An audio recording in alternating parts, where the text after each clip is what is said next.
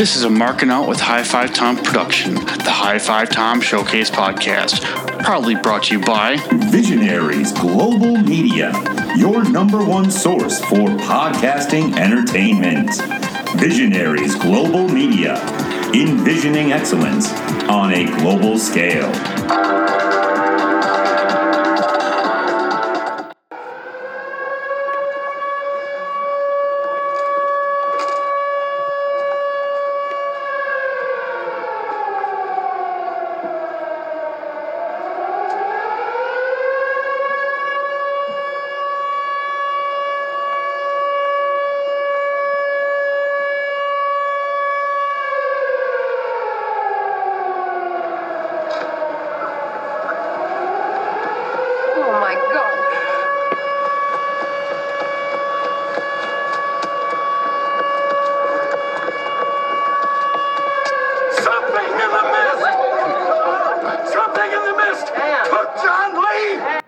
Well, what up, High-Fivers? Your boy High5Tom. I just want to do a really quick preamble here.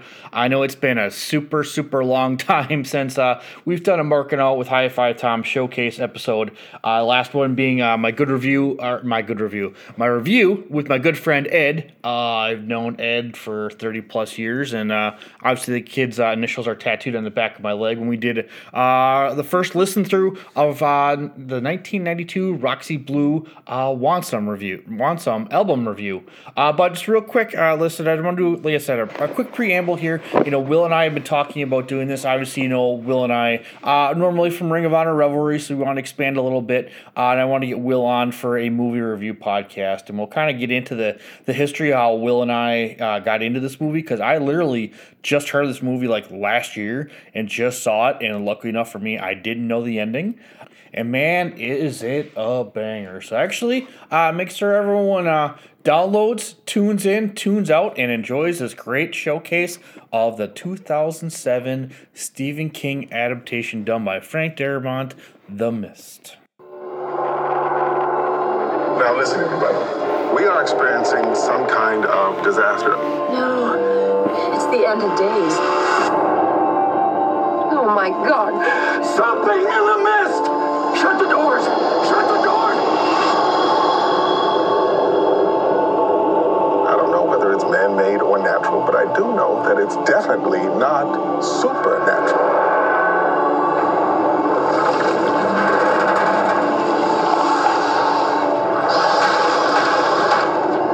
Nobody else heard that sound? What sound? I don't know. Like something was like pressing against the door. But the only way we're going to help ourselves is to seek rescue. We're going out. Tie this around your waist. Or four. Well, let us know you got at least 300 feet. There's nothing out there. Nothing in the mist. What if you're wrong? Then I guess the joke would be on me.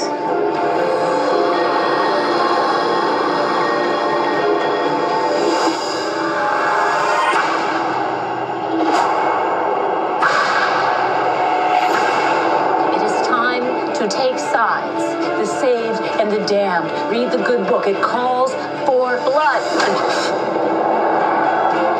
Think something got in. Guys, I hear something.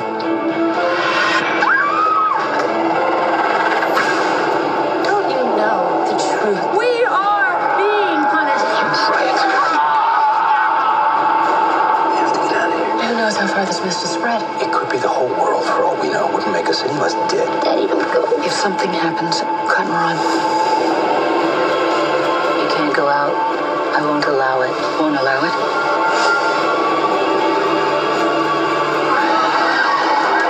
It was them!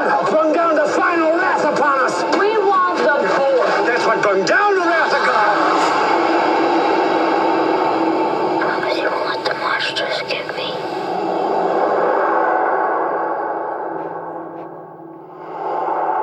One.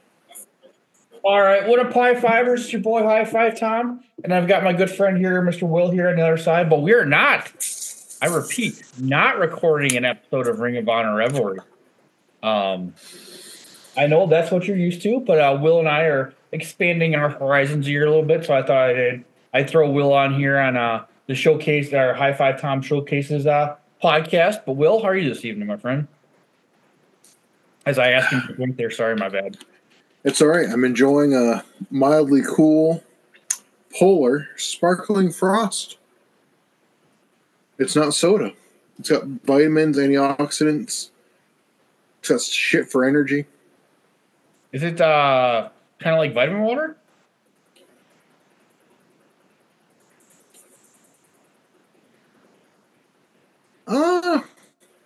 There's not really enough vitamins in here, I think, to be considered like a vitamin water. Okay.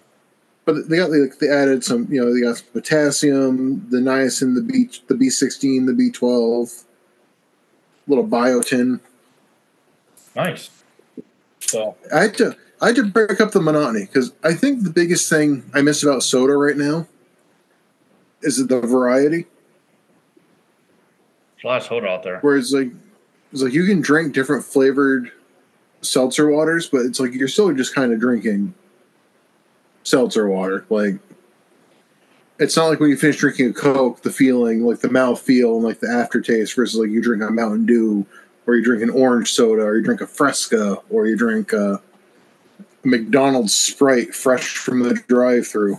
You just used the word. The other night, Tom, I had a dream that I opened a Sprite and then said, I can't drink this because I'm not drinking soda. In my dream, Tom. I'm committed. Yeah, that is fucking commitment. So, wow, nice work, Will. So, so yeah, like I said, we're just gonna dive right in. Usually, Will and I banter here, but I have a feeling this is gonna go pretty fucking. Oh, hell yeah! I mean, I've got probably 9 pages of notes here. So, Will. Tom, guess how many pages of notes I got? 14. I've got no notes. No notes. All I got is the Wikipedia page up. Well, that's a good sign. So, yeah, and I'm bummed you need to watch this in black and white because it's pretty cool in black and white. So if you ever get a chance, I could probably be so. Full disclosure, I had to rent this movie. The first time I watched it was on Netflix. Then I looked it up, and it says that it's available on Hulu and Prime if you have a premium membership. I apparently don't have that. So Tom, when he sent me the first round of Ring of Honor Revelry stickers, also sent me a copy of The Mist on DVD. You've been playing this for better part of a year. I must have packed it away because we packed up some boxes to ship up to the house that we're going to be moving into, hopefully this summer. So it must have wound up in there because I tore apart bookshelves underneath, like around the entertainment area. I'm like, I had to have packed this up because otherwise I have no idea where it is. So I paid $3.99 to rent this. Yeah, so I could not watch it. I could not watch it in black and white because I wanted to watch it in the black and white. Yeah, it is pretty cool in this, and we'll talk about Frank Darabont, the director, here a lot in this episode. But yeah, he said it's really the true way to watch this movie. Now, full disclosure, so yeah, we talked. I mean, I don't even remember how we started. I think I just saw an article about this once, and then we just started. I brought it up, and then yeah, it's been well over a year, I think, if not a year and a half, since we've been talking about doing this finally. Oh yeah, this tracks way back. This is even pre. Will, have you seen Death to Smoochie? Wow, that's old. So, and because you asked me if I had seen it, and I said no, but I think it's on Netflix. And I think we had kind of talked about it after I'd watched it, but this is going to be a more in-depth, peeling back the layers. Yeah, and there's lots of layers to unpeel. If you listen to any of my podcasts, obviously I've been on a big Stephen King kick in the past couple of years. Will and I were actually talking in pre-production. Liz said 2.5 years ago, the only Stephen King book I owned was It. Now I don't know. We've probably got. I mean, the whole entire Dark Tower series, which with the books I added were 13. 1, 2, 3.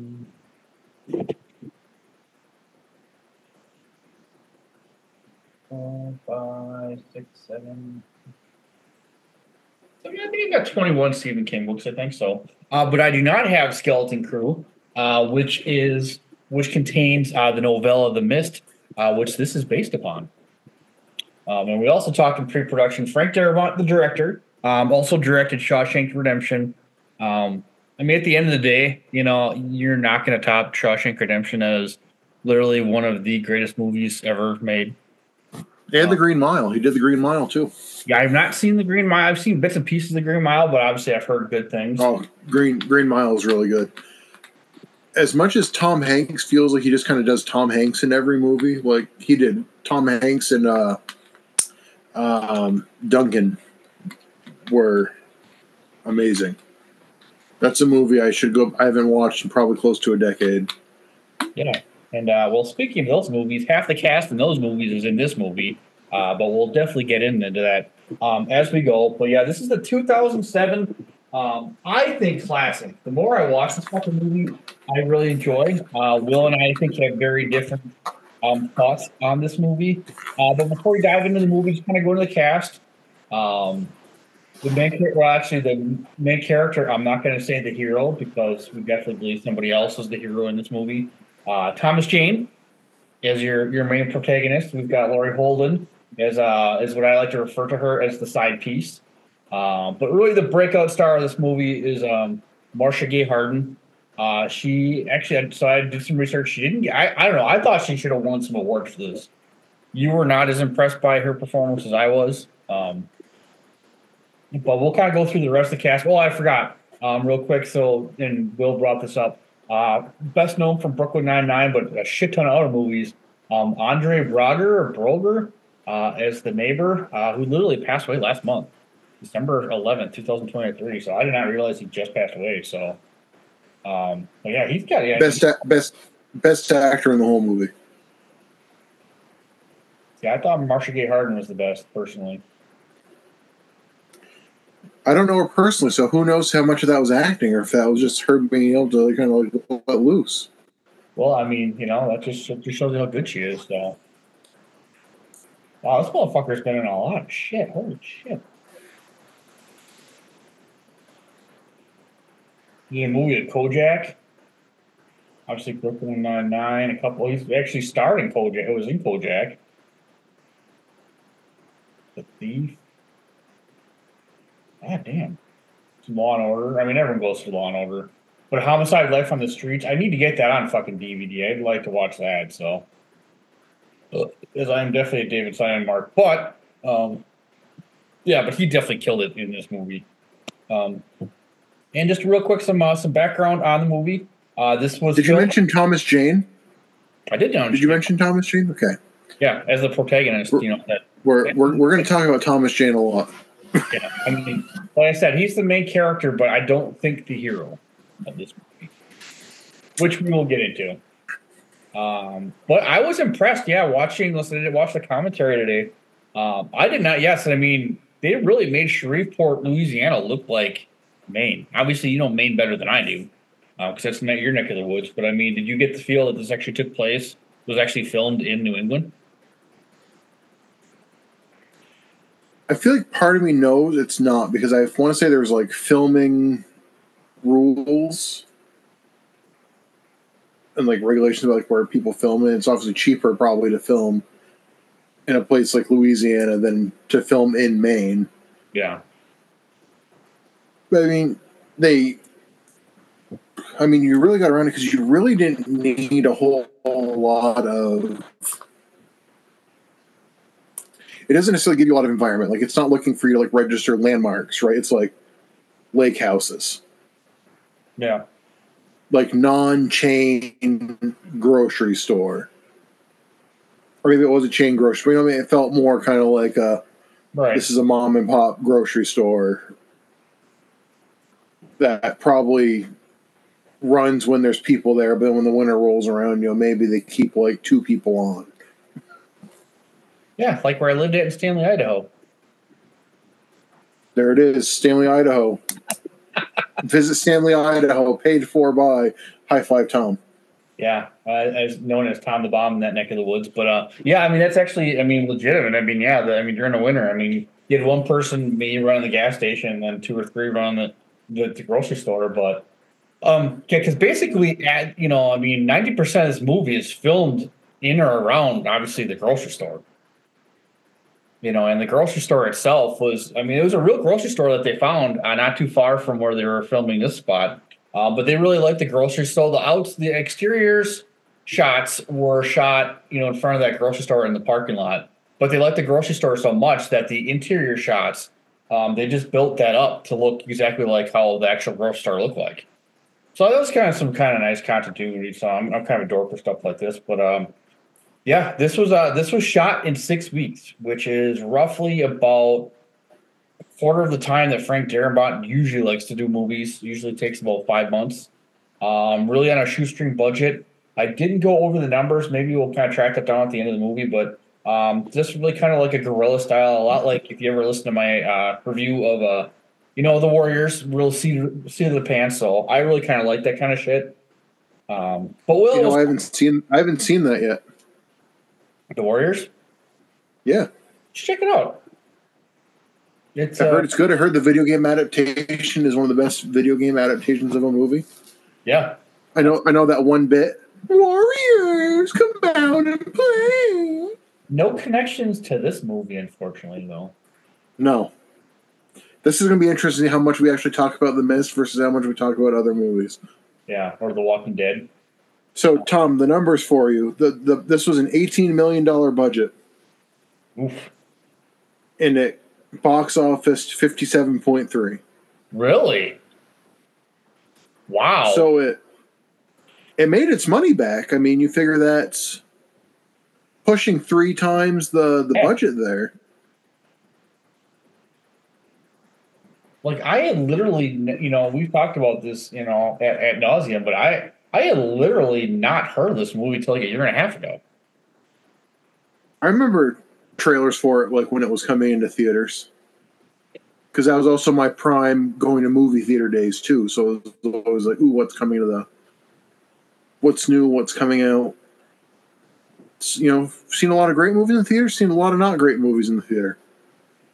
Yeah, because I was the exact opposite. So at this time, 2007, I was just starting to sober up, trying to get away from the booze and everything, and I was moving to Idaho shortly. So what was the release date on this? Do you have that in front of you? I should. Release date November 21st, 2007. Okay, yeah. Yeah, I was always kind of bunkering down, trying to get out of debt, and moving on. That would have been fall of my junior year of high school. Yeah, that was my fall. I just turned 30, so interesting. But you're old. Thanks, Will. At least I'm not as old as Tony Z. So nobody is. Not even he's pushing Bruno numbers. Yeah. But obviously, Will, the first thing we see a guy doing some paintings, listening to some jazz. Obviously, doing paintings. Well, I mean, he's painting. Doing paintings. Bet you Thomas Jane can't paint shit. Yeah, they're all the one guy's. It's all the one guy's posters. Yeah, has like the Thing. Had some of the others. There was another Stephen. I mean, I do have the Wikipedia here. I could just hop around and like look for it, but it's all like the one guy's paintings. Yep, the Dark Tower, Will. That's right. That's it. That's what the other one was. It was the Gunslinger. He had from the last book of the series. So it was supposed to be.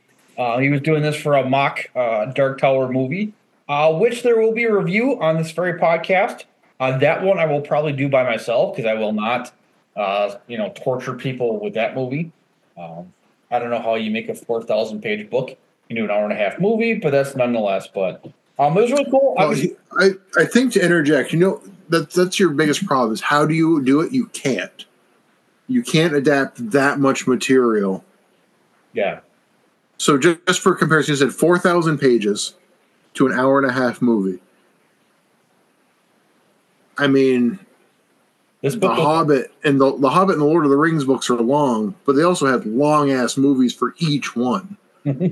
So they'd be pretty much like if they took the 3 Lord of the Rings books and said we're going to make 1 hour and a half movie. yeah. But for example, Can't. That's booty.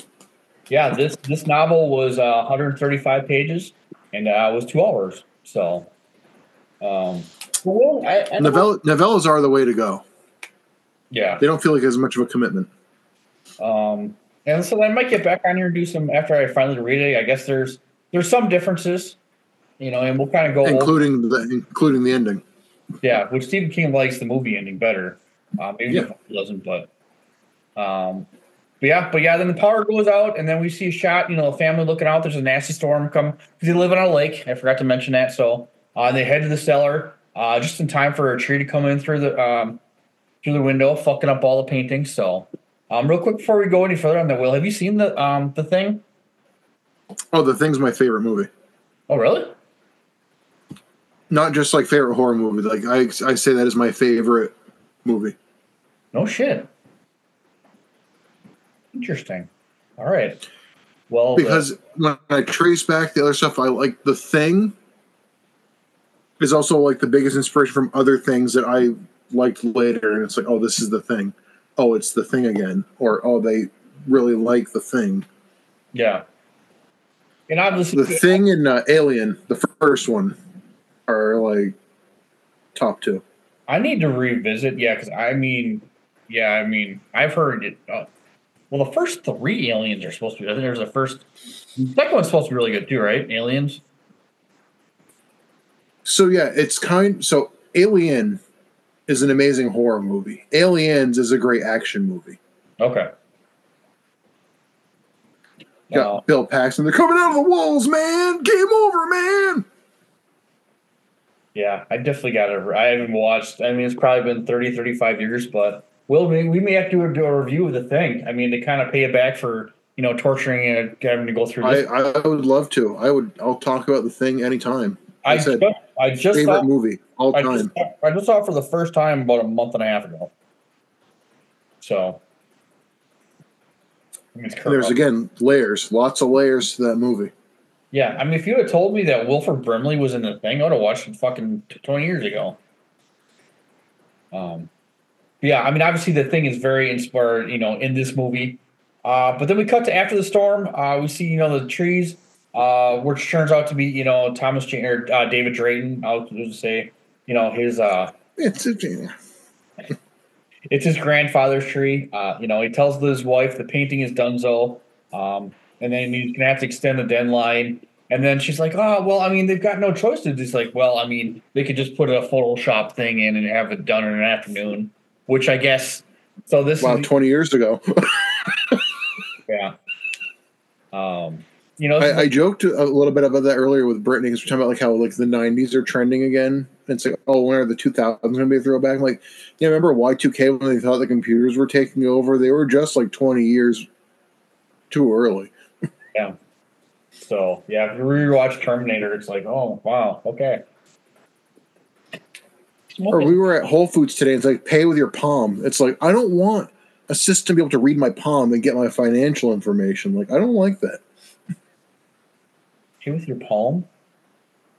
Pay with your palm so it'll read your hand.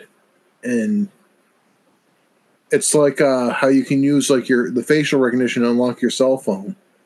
You can set up to pay. They have like the scanner that you pay, hand over the scanner, and it'll ring you out.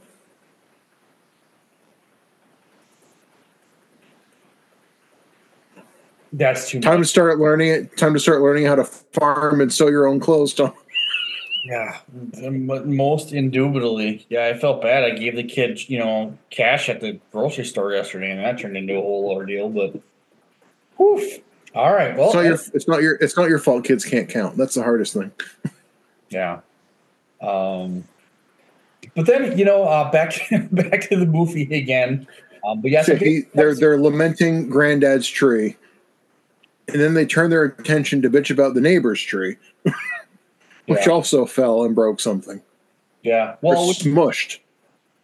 Yeah, because with the weather we had a shit. I mean, the tree in our front yard, we may have to, or I mean, not us. I mean, we don't own the tree, but yeah, it may have to come down. I mean, it took a beating, but there's branches all over the place, and like I said, the city's so backed up, they just leave them in the street and plow around them. But yeah, my landlords, yeah, they planted that tree. Like I said, I mean, my landlords telling me, yeah, they brought that tree over, in the back of their car, and now they may have to get rid of it. So I'm a tree guy. So yeah. And then the knowing as shit kid comes around, and you know, and he wants nothing but a dead tree, and he's always asking Norton to cut that down tree. But we see, yeah, it's definitely demolished the tree. Yeah, the ratty looking tree. There's a pile of kindling that was supposed to be the boathouse. Yeah. And most of that was actually CGI. So they had a tree and they had the stuff floating in there, but like the boathouse and stuff, like they actually all added later on. But this is where we see the mist for the first time, as they kind of look across the lake, and the mist is coming across the lake. And Will, do you have any idea what the difference between a mist and the fog is? No, but I can tell you, I think this mid 2000s mist was better than the mid 2000s fog. Fair enough. Fair enough. But then we go ahead to talk to Norton, listed Will's favorite character in the movie, and ask for the insurance. And turns out that Norton and Drayton have had some issues over the years, and definitely lawsuits, but he's definitely struggling with that chainsaw, and he's going the fuck off. That was hilarious. Right, because you got to remember, he's not from around those parts. He's some city slicker, big shot lawyer from the big city. Yeah, soon to be. I think they even say he's supposed to be from New York. So it's like, it's like, oh, he's not from New England. He doesn't like donks and Tom Brady. But see, his car was smashed. And real quick, so the funny anecdote about the rental car, I don't know if you knew this or not, Will. So originally, so on the commentary, Darabone says, oh, yeah, we just had to have a smashed car and they threw some sticks on it. But it turned out that was actually a rental car. And they weren't supposed to trash it. So they returned it. They owed him a bunch of fucking money and everything. So they weren't sure if the prop guys knew that and just did it anyways, or if they didn't know. It was kind of a funny exchange on the commentary, but it was the biggest, basically quote unquote budget fuck up. So $18 million. I mean, for what happened in this movie, that's not a lot of money. I mean, that's a big actor, so I'm sure a lot of that was salary. So right, I want to know how much of that $18 million was Thomas Jane. Well, he's fresh off the Punisher, so I mean, yeah, he probably got $1.50, maybe $2. Fresh off the Punisher. I tried to rewatch that and I couldn't. I liked that movie so much when I was in high school, and I tried to rewatch it again not after you and our friend Eric Freeds talked about it, and yeah, I'm like, I can't do this. This is bad. So make sure you go back in those nattering with the archives and listen to what Eric and I did about the Punisher. But at the end, Norton kind of concedes. Drayton's pulling the whole nice guy. The aw shucks. I mean, he's technically not a local, but he is a local. Obviously, it's his grandfather's cabin and everything. So, Norton wants to ride into town, which is obviously very fortuitous. So Drayton and Norton and the Norton kid Billy, whatever. I don't know. I didn't like this kid. We'll just get that off right now. But kids suck, Tom. I know you haven't watched The Walking Dead, but I was so happy when I thought Carl almost died in season 2. Or no, it was season 1. He gets shot, and my friend was devastated by it. And they kept showing like replays of it. I'm like in commercials and like at the start of the new episode. She's like, "Why do they keep showing me this?" I'm like, "Because Carl sucks. Kids suck." I mean, we were all kids at one point, though. Will. I was a good kid, though. Yeah, and I sucked. I sucked then too, and guess what? I still suck now. Well, anyways, they're heading into town. Obviously, they see the military trucks, and this is where Norton kind of goes off a little bit, asking what the Arrowhead Project is. Like, you're a local. What's this Arrowhead Project? Rumors of spaceships, and they kind of make a bunch of jokes about, the crazy lady at the laundromat. So we all know the crazy lady. And if you don't know the crazy lady, that means you are the crazy lady. That means probably me. But then they get to the store. And the thing is, too, because there's some that go by, and then they start going by faster. Yeah, there's a whole bunch of them. Like everybody's going. Yeah. But it's a real supermarket in Vivian, Louisiana, not too far from Shreveport. And like we talked about a little bit earlier, so it's a real store, but the inside they did recreate in a soundstage. But all the phones are still down. Obviously, cell phones aren't what they are today. They head in the store and The payphone doesn't have any service. And when you go to the store, and it's pretty much Thunderdome in the store. And, there's no power and everything. The Sandy, the checker lady, says, it's just chaos in here, and everyone's paying by check and whatever. So, Yeah, because the computers are down, so you'd have to pay by check or with cash. Yeah, so I'm not sure how she's bringing all this stuff up. She's kind of guesstimating, but and half the people didn't show up. Then we see ever the Mrs. Carmody, which obviously will come into the movie much later. And then they look at the paper. It's the largest electrical storm in history. We see some army dudes, and then roasted by the MP. So it looks like they were about to get ready on leave. But the MP's like, nope, gotta head back to base. And then we go off to the school teacher lady, and she goes off on, government spending. Military, you can spend all this money on bombs and whatnot, but you can't spend it on teachers. And then, Amen. The beginning of this podcast that you heard, the siren goes off. I thought this was really well done. It was. The one the Wikipedia talks about, but there's very minimal extra noise in the movie. Like, there's not a lot of music. There's not a lot of it. Yeah, I don't know why I don't know why this is so hard to just say.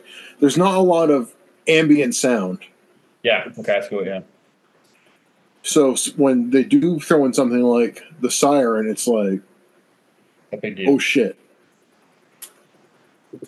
Yeah, which is, we will actually get into that a little bit later here too with some of the sound effects. So, what are you doing, Smokes? My cat Smokes likes to throw our litter out of the litter box onto the litter mat. Smokes, I love you, kiddo. Anyways, back to the movie. Sorry. At least Smoke tries. Yeah. Are your cats peeing outside the litter box? So they're not good at covering. So you hear a lot of they wipe their paws on the roof of the litter box. And Blanche sometimes does go outside the box because she doesn't back up to the back of the box. She backs up to the front. So she's not doing it on purpose. It's just she backs up to the opening for some reason. That's the opposite of what you should want to do naturally. But yeah, I mean, Smokus does that, and then she'll pee outside a little bit, and then she'll bury it outside. So that's okay. That litter box habits are private.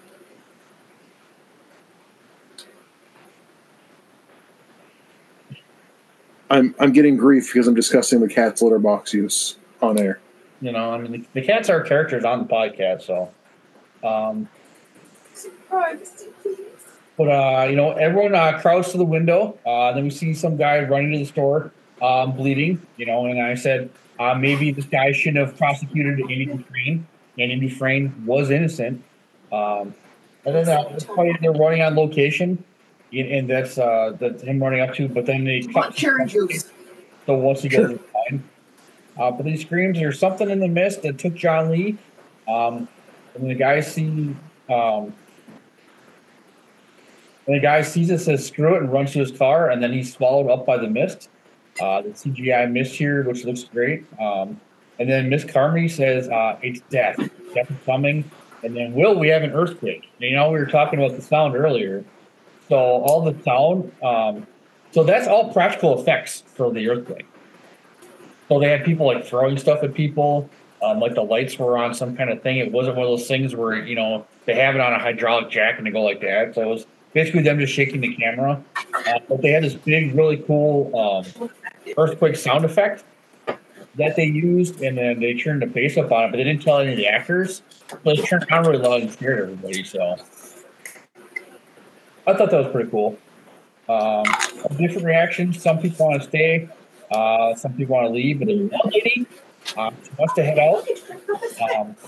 As her oldest child is watching her youngest, but she asked for help, and no one's going to help her out. Will she's freaking out? Right, she's pleading to the masses who would walk with me to make sure my kids are safe.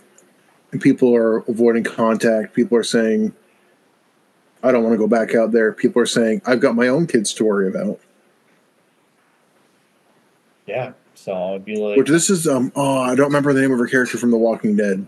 Oh, no, not Maggie. I don't remember her name of The Walking Dead, but she does a really good job, and she gets fed up waiting for somebody to offer to help her. Tom, she opens that door and she walks out. Let's see here. Yeah, tell me you see this thing? Carol's her name. That's right. Okay. Yeah, a lot of Walking Dead references in here, but yeah, I guess she was a local actress at the time. She's done a little things. She's been like in Dawson's Creek and some other stuff. But obviously Dallas being relatively close to Shreveport, she happened to try out. She killed it, and then from my good friends over at the Madness podcast, it's the role that pretty much landed her The Walking Dead. And everyone. And they so for those who have seen The Walking Dead, Dale, Andrea, and Carol are in this movie. Okay. And Dale is the fellow who winds up with him at the end. He's the one who comes in saying that killed John Lee. Jim Bob John Lee. Right? See, that's not a main name. If it's like Jim Bob or like his name is Jeffrey Dumont, unless I was talking about earlier. He was the prosecuting attorney in Shawshank Redemption. So he was the meanie pants that put Andy Dufresne unjustly in jail. And then the lady says, it just says woman with child. She says you can all rot in hell, and she pieces out. So she's like, fuck it. Real quick side note here too, and obviously they're in a grocery store, but they had to stock all those shelves themselves. Then when they were done with the movie, they donated all that food to a local food bank. So, but man, this fucking kid, I get it. It's traumatic, blah, da, da, da, but it's kind of a fucking spoiled, rotten brat. Stephen King definitely writes kids here as either super whiny or super badass. How do we convince them? Ollie, what the hell were those tentacles even attached to?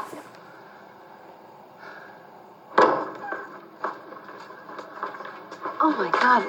Are you all right? Yeah, it's not my blood. I'm fine. Well, what the hell happened? I'll explain. Give me a minute, okay? I need to deal with something first. Please, I got to. Can't let Billy see me like this. He's scared enough. Just give me a minute. Keep him distracted. Okay?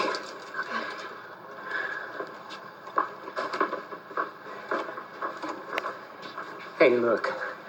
I'm sorry about Norm. Me too. I mean, I ain't making excuses. I'm just saying. Look, we need to tell people. No need to see how it went down or anything like that. But, we're in the deep shit here. People need to know. What about the out-of-towners? You got plenty of them in the store. Where do we even start? Brent Norton? The windbag? He's an important attorney in New York. That fella could be on the bench one day. Comes one from people in this town or anywhere. Yeah, that's right. Do it quick, David. We gotta discuss how we're gonna stop acting getting in here. Wait, what do you mean getting in? You shut the loading door.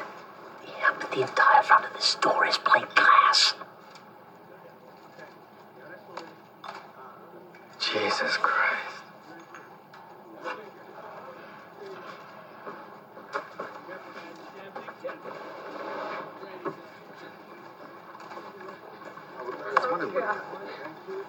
Listen.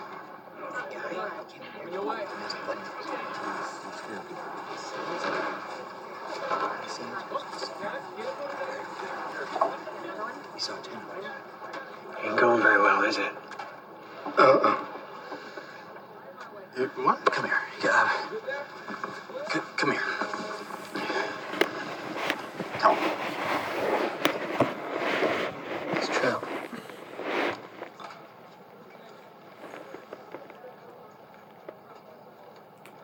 tentacles. Yeah.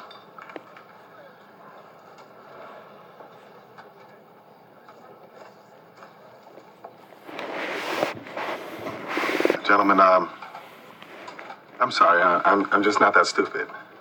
I mean, what do you take me for? I'm shocked. I'm shocked. I'm shocked. It's pretty tasteless using what's happening here to try to make me look like an idiot. No, that's not what's going on here. Look, come back to the loading dock, okay? I'll show you. Blood. Like a chunk of tentacle on the floor. No. No, what do you mean, no?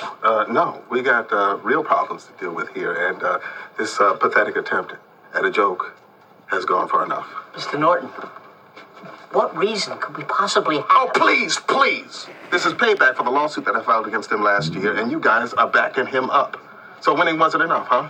You wanted to humiliate me some more, right? Show me a rubber snake while these hicks stand around laughing at us. Hey, what are you calling it? All right. Mr. Norton, I swear, you have got us all wrong. You're not too crazy about out-of-towners, are you? I only spend my money and I pay my taxes here, and I've seen you talking behind my back. How you all stick together. Well, don't I feel foolish? I actually thought you were being kind to me today. Well, thanks for setting me straight. And I'm glad that tree fell on your boat house. You know that? Glad. Smashed it in pretty good, didn't it? Fantastic. Now all of y'all, just stay out of my way. I know you're scared, man. I'm scared too. But lives are at stake around here. David, okay? My son's life. Now, I need you. Brent, please, get your head out of your ass, all right? I'll drag you back there if I have to. Come here. David, get your goddamn hands off of me! I'll sue your ass again! Sue your ass, and this time you'll go to jail. This man assaulted me. He assaulted me. You were witness to it. This man crazy. He's crazy. No. He isn't. I wish he was, but he isn't. Everyone in the store, you want to come back here? There's something you need to hear. It concerns you all. Okay? Wait. I don't know what you people think you're doing. You're drinking? For Christ's sake, Ollie. Do you want me to report you? You want to lose your job? Look, I'm going to be taking down names, starting with you. And I am prepared to file a police report. Write down your names. I will. In the meantime, shut the fuck up and listen. Help. Please. People. Let me preach your word. Let me shine your light. Because they're not all bad. They can't all be bad. Some can be saved, can't they? Yes. Some can be brought to heaven's holy gates through your grace. I have to believe that, though I know most will swim in a lake of fire forever. If I can save a few, even one, then my life will have counted for something. I will have pulled my weight. I will have earned my place at your side. I will have served a purpose here on this earth. Hello?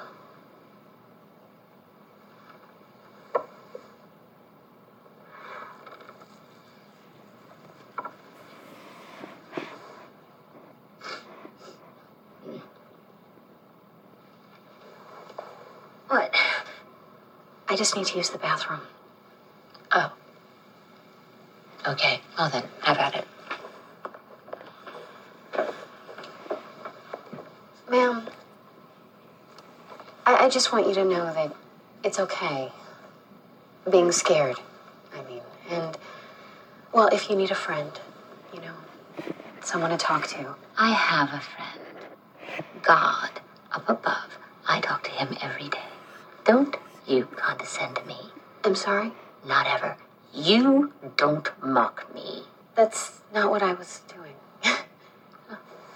I tell you what, the day I need a friend like you, I'll just have myself a little squat and shit one out. I don't remember if we brought it up, but the majority of the cast were all brought in. Most of them were extras. So a lot of these people who ended up being more pertinent to the plot were just people that were there to be extras. Yeah. Originally, I'm sure we all identify with this guy, but the manager guy was definitely one of those guys where he had a bit part in there, but he just did it so well where it turned out like I really wanted to punch that guy at a couple points. I'm like, you definitely know who this guy is. So I'm sure he had managers like that. But yeah, and I was just lamenting here on how whiny this kid was. You know, listen, Stephen King either writes his kids either super whiny or kids are the worst. he's even sucking his thumb. But then we meet the new school teacher, and her and Drayton are already flirty. You know, I mean, he's only been away from his wife for half an hour here, but Drayton's going back for supplies, and he hears Norton, riling the people up. But while he's in the back looking at the compressor, it's not looking so hot. I do love that he cracked his head open, walking out of the compressor cage, and then he tripped and stuff like that. I was hoping that was unscripted, but that's what was supposed to happen. But we cut to Miss Carmody, my personal favorite, telling everyone this is their fault. They've been living in sin. And and this is the retribution. So when we cut to Drayton in the back, and they something really wants to get in the loading dock. Real quick. So basically, in the loading dock, that was all those shots took about 6 days. By the way, something was found on the door. It wanted in, Will. So, but he runs to the front. No one believes him, and then they patronize him a little bit. Because I mean he's kind of like a rental local. But the crew goes back all with flashlights. And they confirmed that the generator is basically plugged from the outside. All the guys are being cockstrong, wanting to head out, and no one believes Drayton, so they're just like, "Oh, Mr. Boogeyman, blah blah blah blah." They got the two like gas station auto mechanic employees and Norm, the bag boy. Yeah, that guy was such a dick. And then it's just like, oh, you think you're better than us because you're Mr. Hollywood, blah, blah, blah, blah, blah. He's like, no, I don't think I'm better. I saw where I am. They get the door up, and then they're all kind of chuckling. It's like, any boogeyman out there? And then they all chuckle until some motherfucking tentacle comes up and grabs Norm's. So here's where Tom and Will start, I think, to split opinions. I don't like the tentacle. I think part of it's just I feel like, and I get it's the guy who did design work for Pan's Labyrinth, mm-hmm. And that's if people haven't seen that, I mean some of the design stuff in that one's kind of quirky and out there too. But I didn't like the design of it, and I feel like this is a movie, and we'll talk about more as they introduce other spooky things. It could have potentially been scarier if you don't show it. Like if they just respond to something and the kid just gets like dragged out, but you don't see like the weird suction-y. It's not even like a suction cup because it's like a bunch of mouths at the bottom, and it's just like taking like random chunks out of the kid. He gets fucked up. And then there's a bunch of other tentacles that just kind of like wither in and wither out. It's like, why didn't they just grab all of them? Or why don't they just fucking crank that kid out there? Like when they were dragging him to cracking his face in that fucking door. I don't know why that made me laugh or not, but and of course, obviously, Drayton, being the macho guy, is the only one even helping this kid. All the guys that were talking shit earlier, Norm and Jim, were just kind of sitting back freaking out. But Ollie smartens up because Ollie's definitely the hero of this movie. Grabs an axe, and and we lose Norm. He gone. And then they get the pressure back open, get the door closed. Not before Drayton cuts a tentacle off. So they get the tentacle back. They go back outside. The locals blame Drayton. Are like, well, why didn't you explain it better? Why didn't you say it? It's like, I mean, what the fuck else is he gonna say? Yeah, and Drayton roughs the guy up a bit. It's like, this is your fault. His blood is on me. Which, as we go on in the different conversations and like in the who's to blame, Drayton saying his blood is on my hands. Literally. But you guys are the ones that killed him. Who did it. Yeah. And then Yeah, and then Drayton kicks the locals to the front, and him and Ollie kind of have a little powwow, trying to figure out like what do you tell people, so. And they tell the neighbor first. They tell the grocery manager. The grocery manager comes out and kind of accosts them. Right, and then they go back and they show him tentacle, and he pokes it with a broom, and it flexes, and then it melts. Yeah. Weird. Why? They don't explain why. Don't worry, this isn't going to come back up again the rest of the movie. Yeah. But then they go back out, and the guy's like, "Yeah, we got a problem." Yeah. Well, they talked to the teacher lady. As I refer, her name's Amanda. I keep calling her side piece, which is not really fault. But in the novella, she is. Yeah, literally. So you see, I heard that too, huh? It's on the Wikipedia page. Yeah, apparently they're trapped in that grocery store for less than a day, and they start just like going to town. Classic Stephen King. So, coke's a hell of a drug, Tom.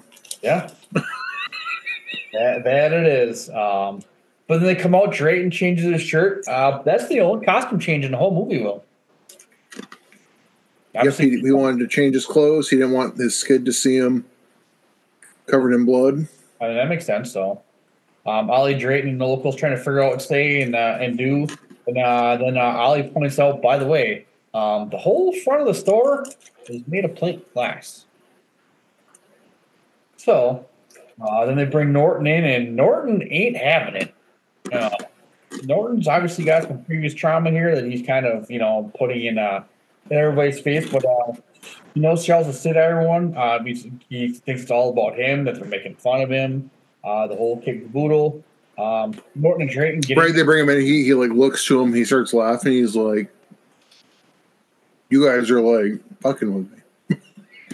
He's like, "Yeah, I've sued your ass once, and I'll sue you again, and this time I'll fucking win." And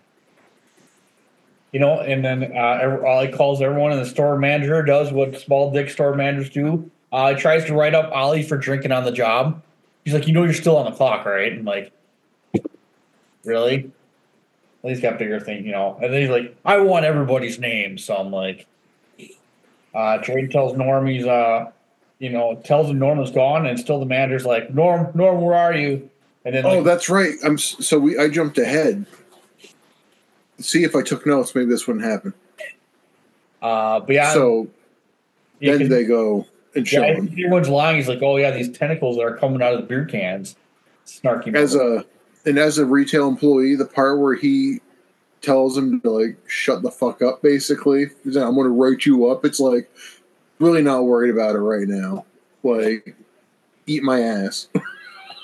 Yeah, I totally thought of you when I saw that. So, yeah, and then once again, Frank Darabont said, yeah, Bud the manager was had a smart part, but the guy that played him was, where did he go?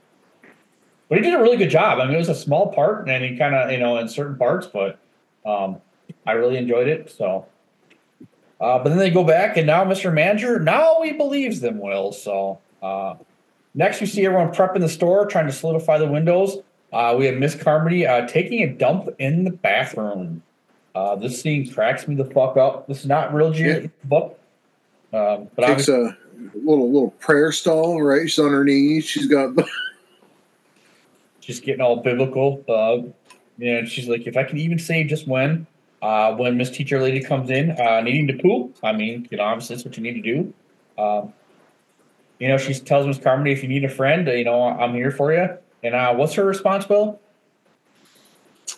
It's not going to be an exact quote because I don't have it written down, but it's something along the lines of, if I wanted a friend like you, I would squat and shit one out myself. That's exactly what she said. So not very Christianly, if you ask me. No. Which they really don't explain why she's got so much beef with her to start with. Maybe there's more to it in the novella. Yeah. Maybe she's a little home wrecker in the novella, and that's why. Because This lady's awfully antagonistic, like from the go.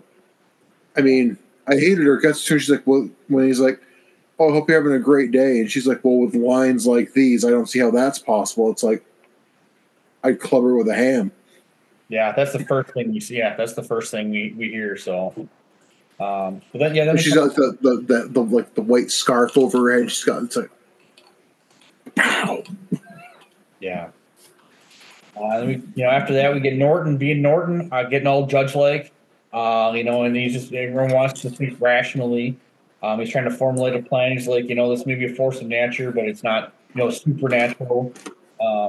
He's part. I mean, you can see, if you're in real life, you could definitely see, what his point was. He's just such a arrogant prick about it. Miss Carmody back starts preaching. It's time to repent. A bunch of the locals wants to fight her. She wants to save the children. And then there's a really creepy part where, she's playing with that lady's kid. I'm like, she touches my kid like that? I mean, okay, once I'm like, all right, bitch. But second time, I'm dotting her in the eye. That was just weird. But then we finally, I love this part. And then this is where expiation starts going on. Will, I'm sure we'll hear a lot about expiation throughout this movie. Obviously, the teacher leader wants her to stop. She keeps going, but if Ollie says tells her to shut up, if she doesn't shut up, we're going to tail her. Jesus Christ! If she doesn't stop doing what she's doing, Ollie's going to tape her up because she's very well known for being unstable. And Do you think she's the lady from the laundromat?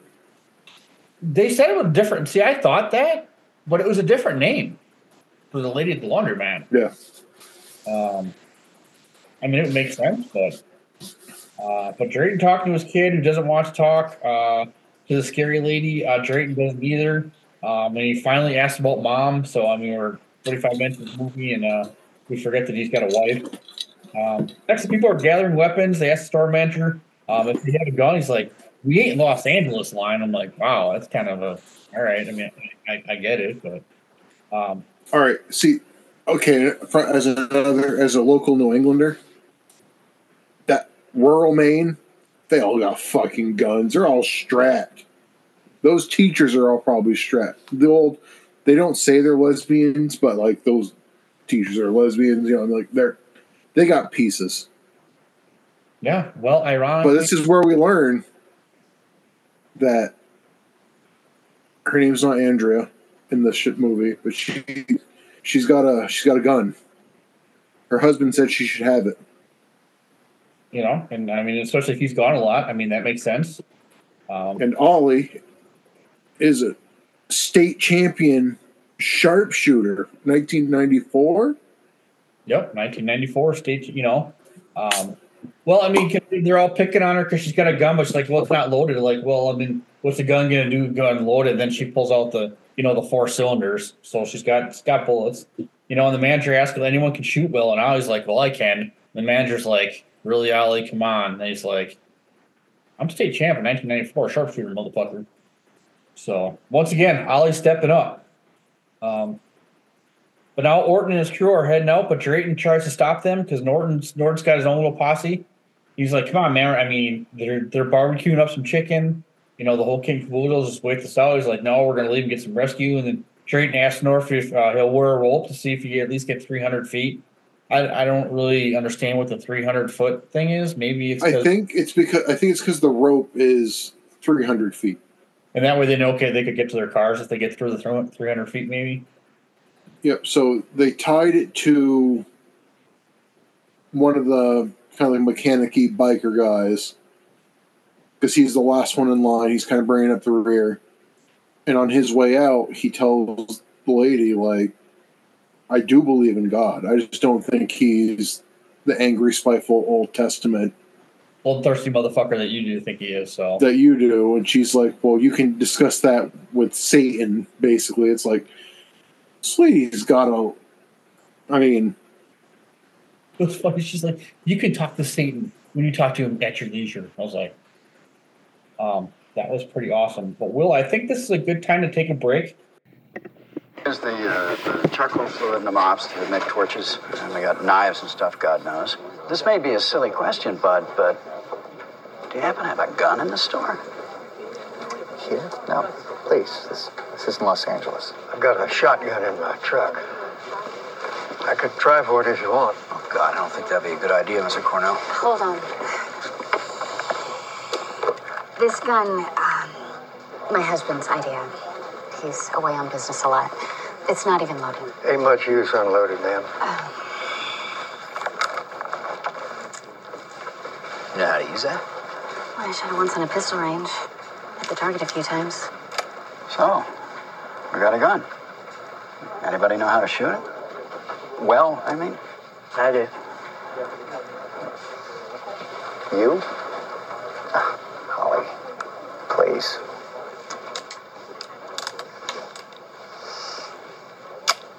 Some target shooting. State champion in '94. Hey, Greg, you're crazy. Let go. Let us pass.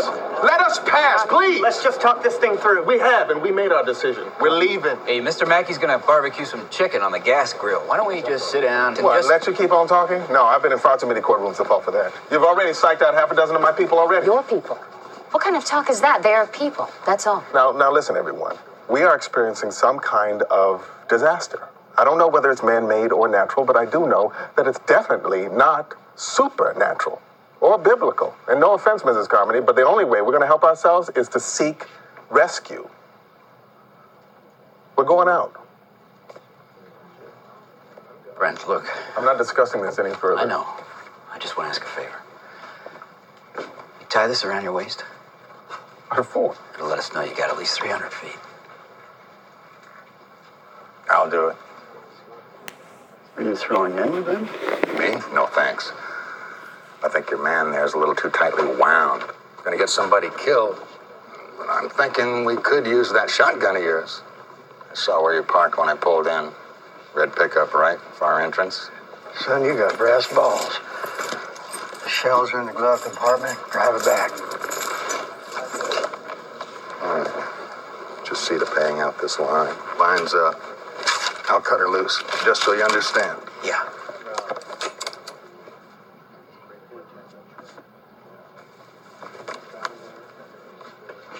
Sure, there's no way I can talk you out of this. David, there's nothing out there. Nothing in the mist. What if you're wrong? Then I guess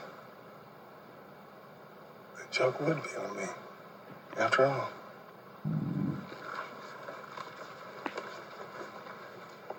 We're gonna send back help. You'll die out there. All of you.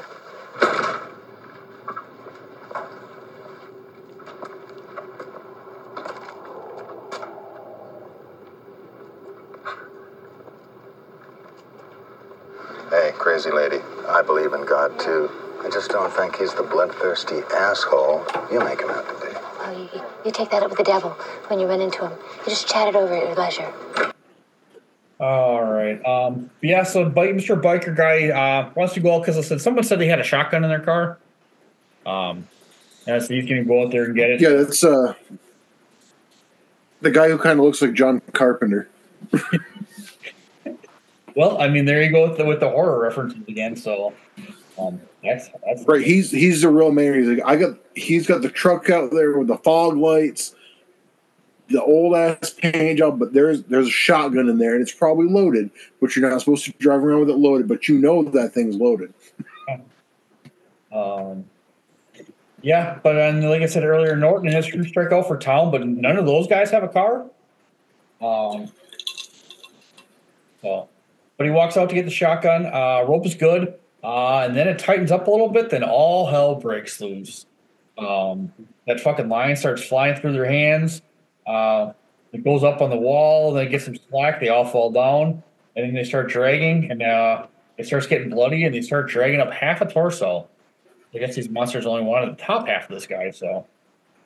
Right, they conveniently left the neatly where the rope was around him, so they could drag back and what a clean cut too. This thing is like surgical.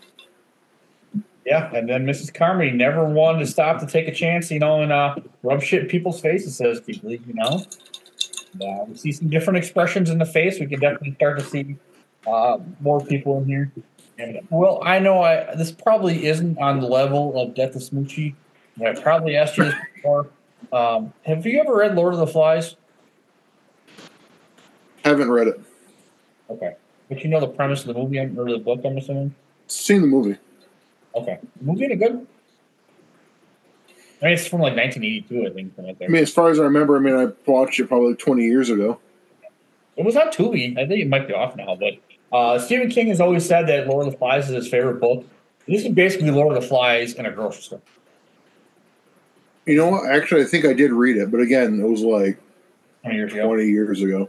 Because it was one of those things where we read the book, watched the movie, compare, contrast. Yeah.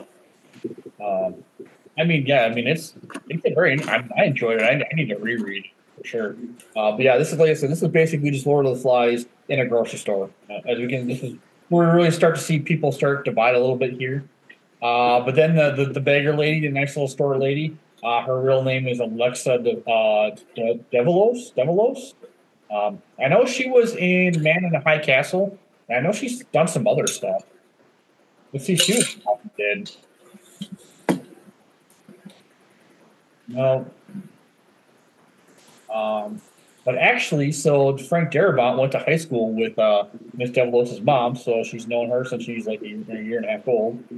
And this is really the one scene I think they could have done without.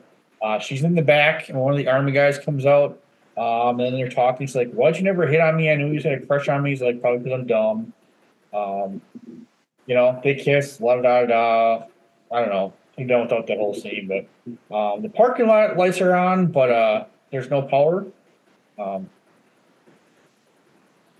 we go to a guy, and he's eating his chicken, kind of watching his watch because listen, the store manager was cooking out chicken. Will, if you're going to be stuck in a place anywhere, obviously, a grocery store is a good spot. But I really like this spot. The guy's eating his chicken. Obviously, you know what's going to happen, but you can see something in the background. All of a sudden, a big locust kind of thing comes out. Hits the window, and of course, it's got to be locusts, just like Mrs. Carmody says. Also, kind big of ones. They weren't small. They were not small.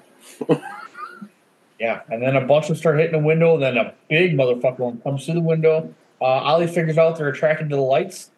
Obviously, Jim and the other guys are all turning the lights on. Then Sally, the big girl, gets a bug to the neck, and she's gone. And man, that was ugh. Oof.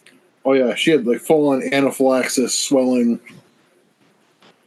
Yeah. So here's another bit of beef I've got with the monsters, right? Consistency of monster design. So we had this weird.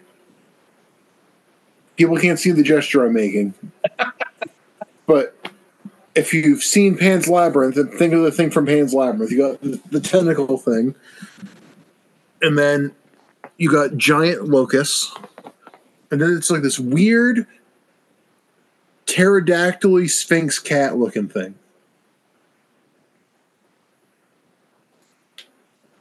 Yeah, they're all from another world. But they're all in cahoots. Yeah, they're all bugs. So. But they're not all bugs. I don't love the monster design. Again, I feel like there's ways. I didn't hate the locust thing as much. But I feel like if you want to show there's something bigger that's like busting in, I think it would have been cooler if we didn't see it. All right. He was in the Punisher? I don't know if they're on the Punisher. Oh, here we go. The Punisher. Thomas Jane. The TV series. Interesting. Oh, maybe she's in season 2. Okay. Anyways, but yeah, Sally's dead. Basically, we could talk all night. I know Will doesn't like the monsters and everything. But basically all hell breaks loose, and then the guys lighten up, they're figuring out, obviously, he started them on fire. He starts a mop on fire, but he trips over the garbage can or the mop bucket full of fire they had and sets himself on fire. Yeah, it's just chaos of bugs and fire. Then one of the bugs lands on Mrs. Carmody, but she's spared, unfortunately. Will. So yeah, it's. I mean, there's a lot going on here. So obviously, it's just chaos. But yeah, like I talked about, and we'll discuss this. Will. So one of the bugs lands on Mrs. Carmody, but she keeps talking to God, saying, I'm doing your will, blah blah blah, and then then she's saved, and then Ollie starts shooting everybody because Ollie's a bad. I mean, listen, Ollie's the bad motherfucker, and then that stupid fucking kid. I mean, sees a monster. He sees Ollie pointing a gun at it, and the kid's just standing there. Duh. I mean, I understand you're 9 years old, you're in shock, you're scared, but I mean, come on, use your fucking head here. And usually I don't mind kids, but I don't know, for some odd reason this kid bothered me. But yeah, I guess all in all, this scene only took him 6 days to film. So, pretty fucking impressive. So, and a lot of, obviously there's a lot of CGI in there, but like when he was, Drayton was chasing the one thing that was on fire, I guess they had like a mop head on fire, and then they were like dragging on a drag line or something like that. So it was kind of cool. So, they finally win. They assess the damage. Sally's dead. And of course they just let the kid see that because I mean she's dead. So. And then we see obviously more and more people come to the crazy lady because she foretold, the locusts coming to attack everybody. So, Will, do you have any other assessments besides the lack of consistency with the monsters in the scene?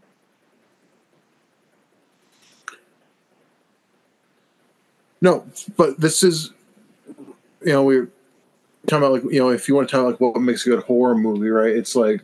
They eliminated right that we're safe in here. Well, now you're not safe in there because they can just break right through if they want to. Yeah, so I don't know how if they killed them all or I don't know. Well, it's like they retreated, but we'll see this at other and a bit that's coming up not too long after this, where it's like there's a lot of them. Then all of a sudden, it's like they all just kind of like back off. Yeah. Yeah. So we'll definitely see where things go from here. And then we cut, and then Amanda is comforting the kid. Drayton talking how he likes his toys. I don't understand what my notes say here, so I'm just gonna skip that part. But yeah, Ollie comes over to Drayton. The burn guys aren't doing very well. So I think what they didn't they just fill a bunch of mop buckets filled with like gasoline and stuff like that? Yep. And then that guy tripped over it. That was what a shitty way to go. And he's, obviously he's not doing well and he wants to die. And then the Amanda lady, she talks to her other teacher friend. Hattie was her name, and Hattie was originally one of Darabont's script producers. So this is her first acting role, by the way. But I missed this the first time. I thought she just like died of shock or whatever. But I guess she killed herself. Did you catch that out of this? I didn't catch that on either watch. Yeah, I didn't catch it on a rewatch, but it checks out that she was like dead. But like, I didn't see her do anything. Maybe when I watch this for a third time in black and white. I'll have to see if there's any if there's pills or something nearby because I didn't get that it was supposed to be that she killed herself. Yeah, so I guess that's exactly what happened. She took some sleeping pills or not. So you see one last scene, she was kind of struggling. She's trying to grab Billy because he's being stupid, but they need to get to the drugstore, which is across the street right because they need painkillers, medications. And then Drayton says, at this point we can get to his car. They got to leave because Mrs. Carmody is starting to convert more and more people. And this is the fun little part where they're talking about, a whole civilized society. And Drayton's like, well, we're civilized until you take away, the ability to call 911 and pull up the electricity. So definitely throw that on. And like I mentioned before, not to suck my own dick or anything, but definitely Lord of the Flies like here for sure. And Ollie pipes in. He's basically like, basically everyone's fundamentally insane. Why do you think they invented politics and religion? My man Ollie, good looking out. But yeah, at this point, Drake tells his son he's leaving, and of course he's crying about it. Crazy lady accosts him. He's like, "What do you want to orphan your son? Why are you leaving?" Says if you go out there, you're gonna bring them with the wrath of God. She keeps preaching until the old lady throws a can of peas at her.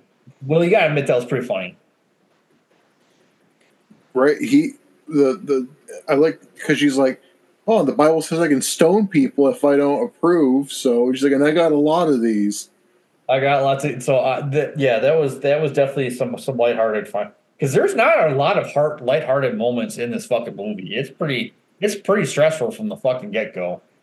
And then Ollie Drayton, Jim from the teacher lady says she knows Jim and her sister. They were always underachievers. You're coming to the drugstore from us. Obviously the old guy from Shawshank comes to the drugstore. The one that we'll talk about what happens, but I did not notice this though, Will. So one of the army guys obviously goes over there with them. But the guy that's it's the one that was talking to Sally. What's her name?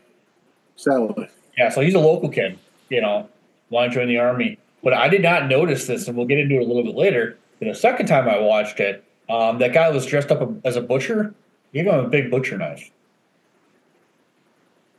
So we'll see how that comes into play later. Dun, dun, dun. But they walk over to the drugstore, and man, the doors are propped open. That's not good.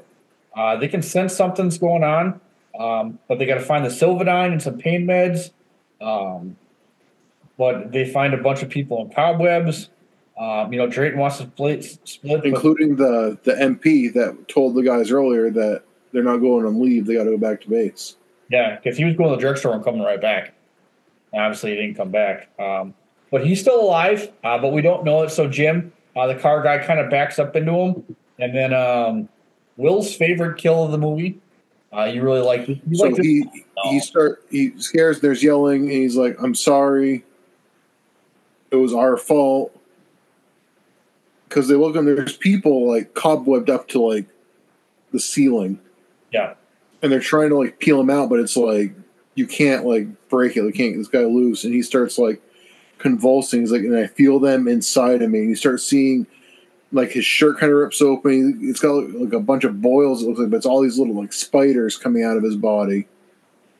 Really well done. And then he dies, and they're like, we gotta go. Oh, right before this is one of the I don't know if it's one of the best or the worst lines. But the older guy says, I hear something.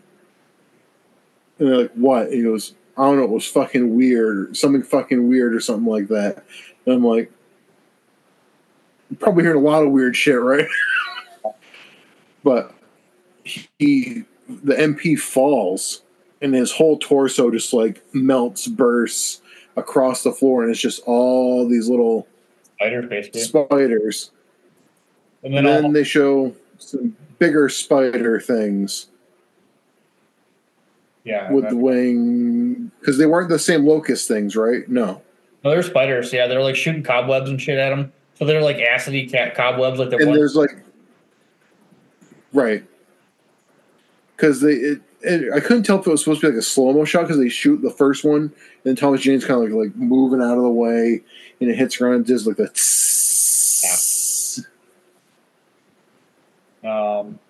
But then there's one part listed I didn't know most the first time, but yeah, then the old teacher lady, she did the old hairspray and a lighter trick.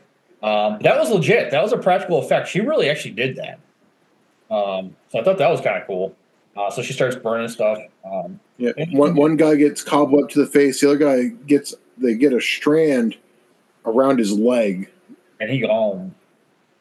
Yeah, and that guy was. I didn't totally get, because that was the guy's brother, right? That they were trying to. The burn guy. Yeah, so like, it went around and like his pant leg came down. Like it didn't take his whole leg, but then when they're dragging him out, he's all of a sudden dead. It's like, from what? He was fine. Yeah. But then they didn't have the budget in the $18 million to keep him alive, so. Like, yep, you're only contracted for this many minutes. So they go all run back to the store, mainly Jim. Classic jump scare here. They kind of telegraphed a little bit because they kind of cut back to the store and everyone's quiet. And the store manager kind of looks back and he shakes his head. And then I looks out the window. Then Jim just slams into the window and he's freaking out. So Jim, played by William Sadler, great fucking actor, another guy from Shawshank Redemption. I thought he was. I mean, that guy's fucking brilliant in everything he does, though. So, but yeah, and then I guess this is one of the scary. This and Darabont, the actor, because obviously he's come pretty close to Stephen King. And they watched it together, and he said that jump scare actually got Stephen King, which I don't know. I mean, it was pretty telegraphed. I mean, I don't know. I kind of so. Come back. That scene could have been tightened up if you just took out like 20 seconds of that, right? Like if it's just them waiting and he's like leaning against, or even if it's like he's looking, he gives up, turns around, and like backs up against the door. It's still telegraphed, but the whole. Yeah. Well, and then they kind of pan, to him, put him to the left, and then it's out. Yeah. But you come back, Mrs. Carmody doing Mrs. Carmody things. Drayton is passed out. Obviously, he's had a rough couple days. And this is the expiation scene. And Mrs. Carmody's getting people riled up, including local guy Jim. He's shouting about expiation. If there's not a death metal band out there called Expiation, I'm going to be really fucking disappointed. Then obviously, and Drayton's got his little crew of people, and then the one guy that looks like John Carpenter makes a funny comment, compares Mrs. Carmody, like, man, that bitch likes to talk a lot like Castro used to. Kind of out of left field, but I thought that was hilarious. And Ollie goes, he says, "Welcome to Sesame Street. Today's word is expiation." Toby, what's this guy's name? Toby something? Toby Jones, I think's his name. He's all over the place. I think he's in a bunch of Marvel movies, ain't he? He was in the new Indiana Jones, so really, I mean, I'm going to just take the time. I liked Ollie, and I thought he was well acted. Not your traditional looking actor, if that makes sense. He's kind of your dorky. Yeah, but I mean, it's believable if you were to see like some kind of, smaller. He looks like the kind of guy that would work at a grocery store at 32 years old. Yeah. So, but I'm just, like me. Well, yeah, but you're a manager and you're a lot more than just a grocery store build. But yeah, Toby Jones, I said the actor himself, though, I thought he was really good. He's really good in whatever he does. So, but Drayton has some people convinced, Posse to leave. But Drayton wants to talk to the Army boys first because the MP was talking about his fault. But no one, just the one Army guy who lost his girlfriend. But no one else knows where the other ones are. The only place they haven't looked, Will, is the loading dock. It's out there. You're talking about leaving? Well, we should hit the pharmacy first. Gotta bring back supplies for the injured. I mean, if we don't, Joe Eagleton's gonna die. We can't let that happen. But after that, look, my Land Cruiser can hold 8 people. I say we drive south as far as the fuel takes us and try to get clear of this mist. That's it? That's the plan? That's what I got. No, you can't mean it. Not after what happened to Norton and his group. No. Amanda, think. Norton got over 200 feet from this store. That's how much road played out. I'm parked to half that distance from here. But who knows how far this mist has spread? It could be the entire eastern seaboard. Yeah, it could be the whole world for all we know. It wouldn't make us any less dead, would it? We have 1 gun. How many rounds? We got 10 left. 10 rounds, Jesus. Okay, so 10. Want another reason to get the hell out of here? I'll give you the best one. Her. Mrs. Carmody. She's our very own Jim Jones. I'd like to leave before people start drinking the Kool-Aid. He's right. Like your people get, the better she's gonna look. No, I don't buy that. It's obvious she's nuts. Look, a few people maybe, but... No, I count 4. She's preaching to them right now. By noon, she'll have 4 more. By tomorrow night, when those things come back, she'll have a congregation, and then we can start worrying about who she's gonna sacrifice to make it all better. You, Amanda, my little boy. He's right. You don't have much faith in humanity, do you? None whatsoever. I can't accept that. People are basically good, decent. Oh my God, David, we're a civilized society. Sure, as long as the machines are working and you can dial 911, but you take those things away, you throw people in the dark, you scare the shit out of them. No more rules. You'll see how primitive they get. You scare people badly enough, you can get them to do anything. They'll turn to whoever promises a solution. Or whatever. Ollie, please, back me up here. I wish I could. As a species, we're fundamentally insane. Put more than two of us in a room, we pick sides and start dreaming up reasons to kill one another. Why do you think we invented politics and religion? Going out now, Mrs. Carmody. Please stand aside. You can't go out. I won't allow it. Won't allow it. It's against God's will. Don't you know that by now? Haven't I proven myself again and again and again? Haven't I shown that I am his vessel?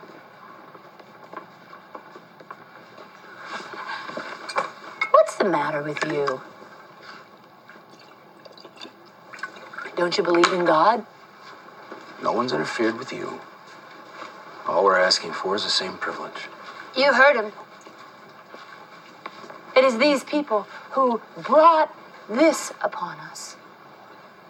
They, people who refuse to bend to the will of God and claim it privilege. Sinners and pride.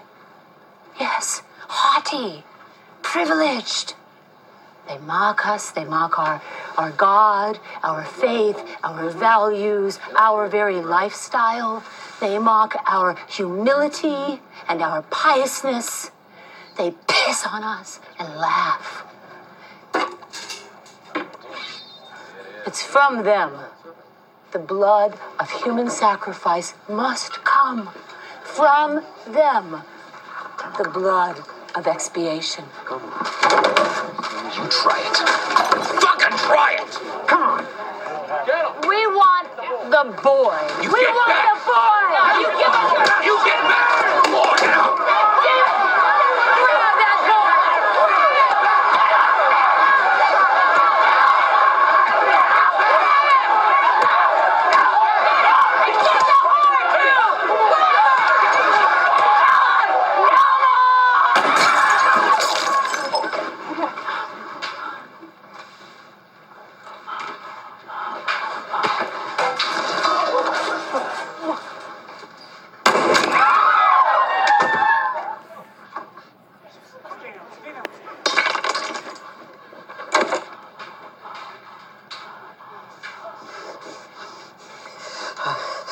Killed her. Thank you, Ollie. Let's go. Get that ice machine out of the way, please. You killed her. You murdered her. I wouldn't have shot her, Dave. Not if there'd been any other way. That's why I said thank you. So, the old guy, Drayton, and a couple other people go to the loading dock, and they see that the other two military guys have hung themselves.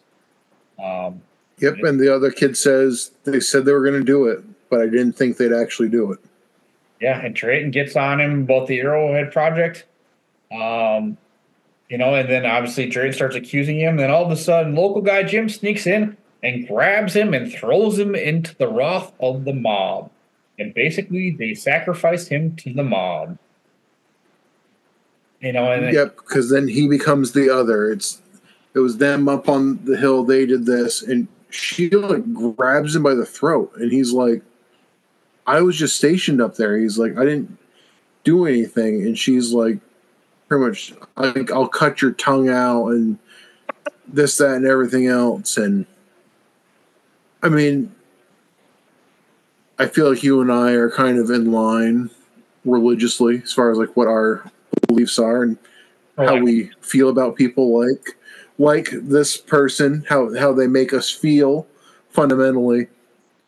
But it's the language they use, the scripting was done well here, and she did an excellent job here where it's when she's railing off about how, sins of pride and So it's like it's all the stuff that she's like embellishing because she's one of those people who is reveling in the fact that she now has like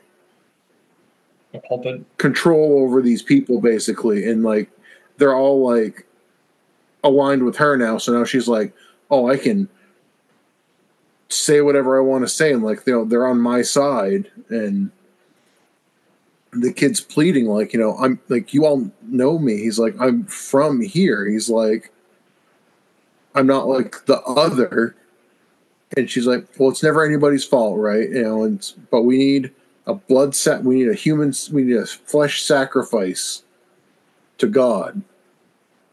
Yeah. And they start mosh pitting him around, and the butcher stabs him, and then everybody's kind of like, hey, man, you stabbed him. And then he starts stabbing him some more, and everybody's like, all right, this is what's happening.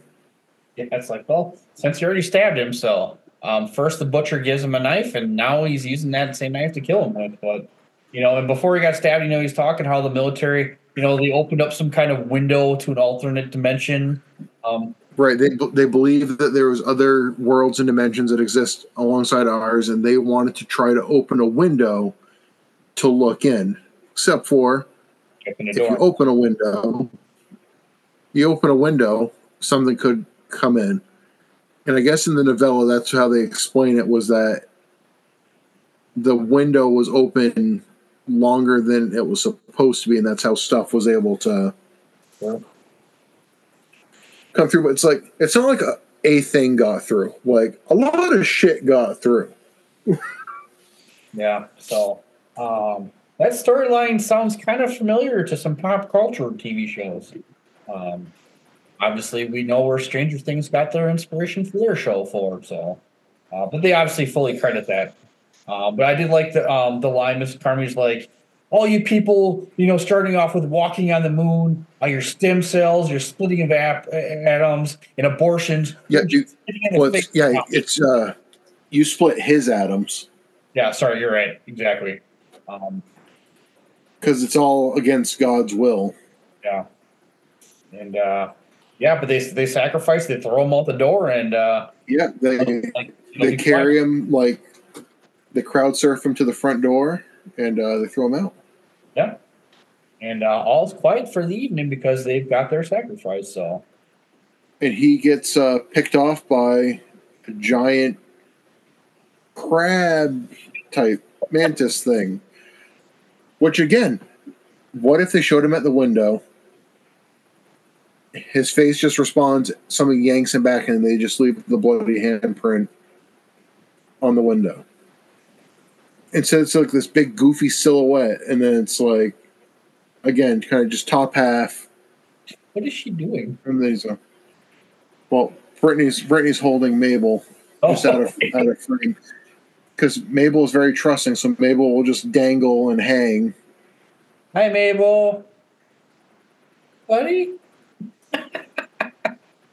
Yeah, you definitely remind me of your cousin Chico, kiddo. Oh, a blessing. A blessing for me. I can't take it. Hi, Mabel. So the last of the military personnel are done. Yeah, well, at least in this part of town. So then we cut to the Drake.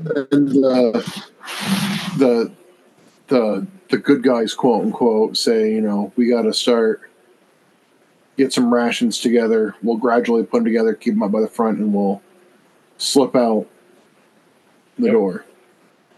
And then we cut to Drayton and his son, and they're cuddling, and Drayton apologizes for leaving. Lets him know he's never going to leave him again. Then the kid slides in, Will. Obviously, this is the movie. We'll get to that. Promise you won't let the monsters get me. Ever. Foreshadowing if I ever fucking saw it. So, and obviously I missed the significance of this originally. But, and honestly, Will, I know you got heat with Thomas Jane. You're not a big fan, but I actually thought this scene was pretty good with both of them. It wasn't overacted. It wasn't underacted. It was a tender moment. And originally this scene was supposed to happen earlier in the movie, but Darabont switched it. I think it worked perfectly here. But then Drayton falls asleep. His side piece wakes him up, and it's time to go. As Ollie has all the supplies, Ollie being the badass that he is, they go to checkout 2, where Ollie had stored all that stuff. But what's waiting for him, Will? An empty register and Miss Cromartie on a chair with their bags with the knife. She has proved to them time and time again she is God's vessel, and that these peoples that brought this plague with their mocking of God, then all hell breaks loose because she wants another sacrifice. She wants the boy. And she's like, fuck it, while we're at it, give me the horror too. And then once again...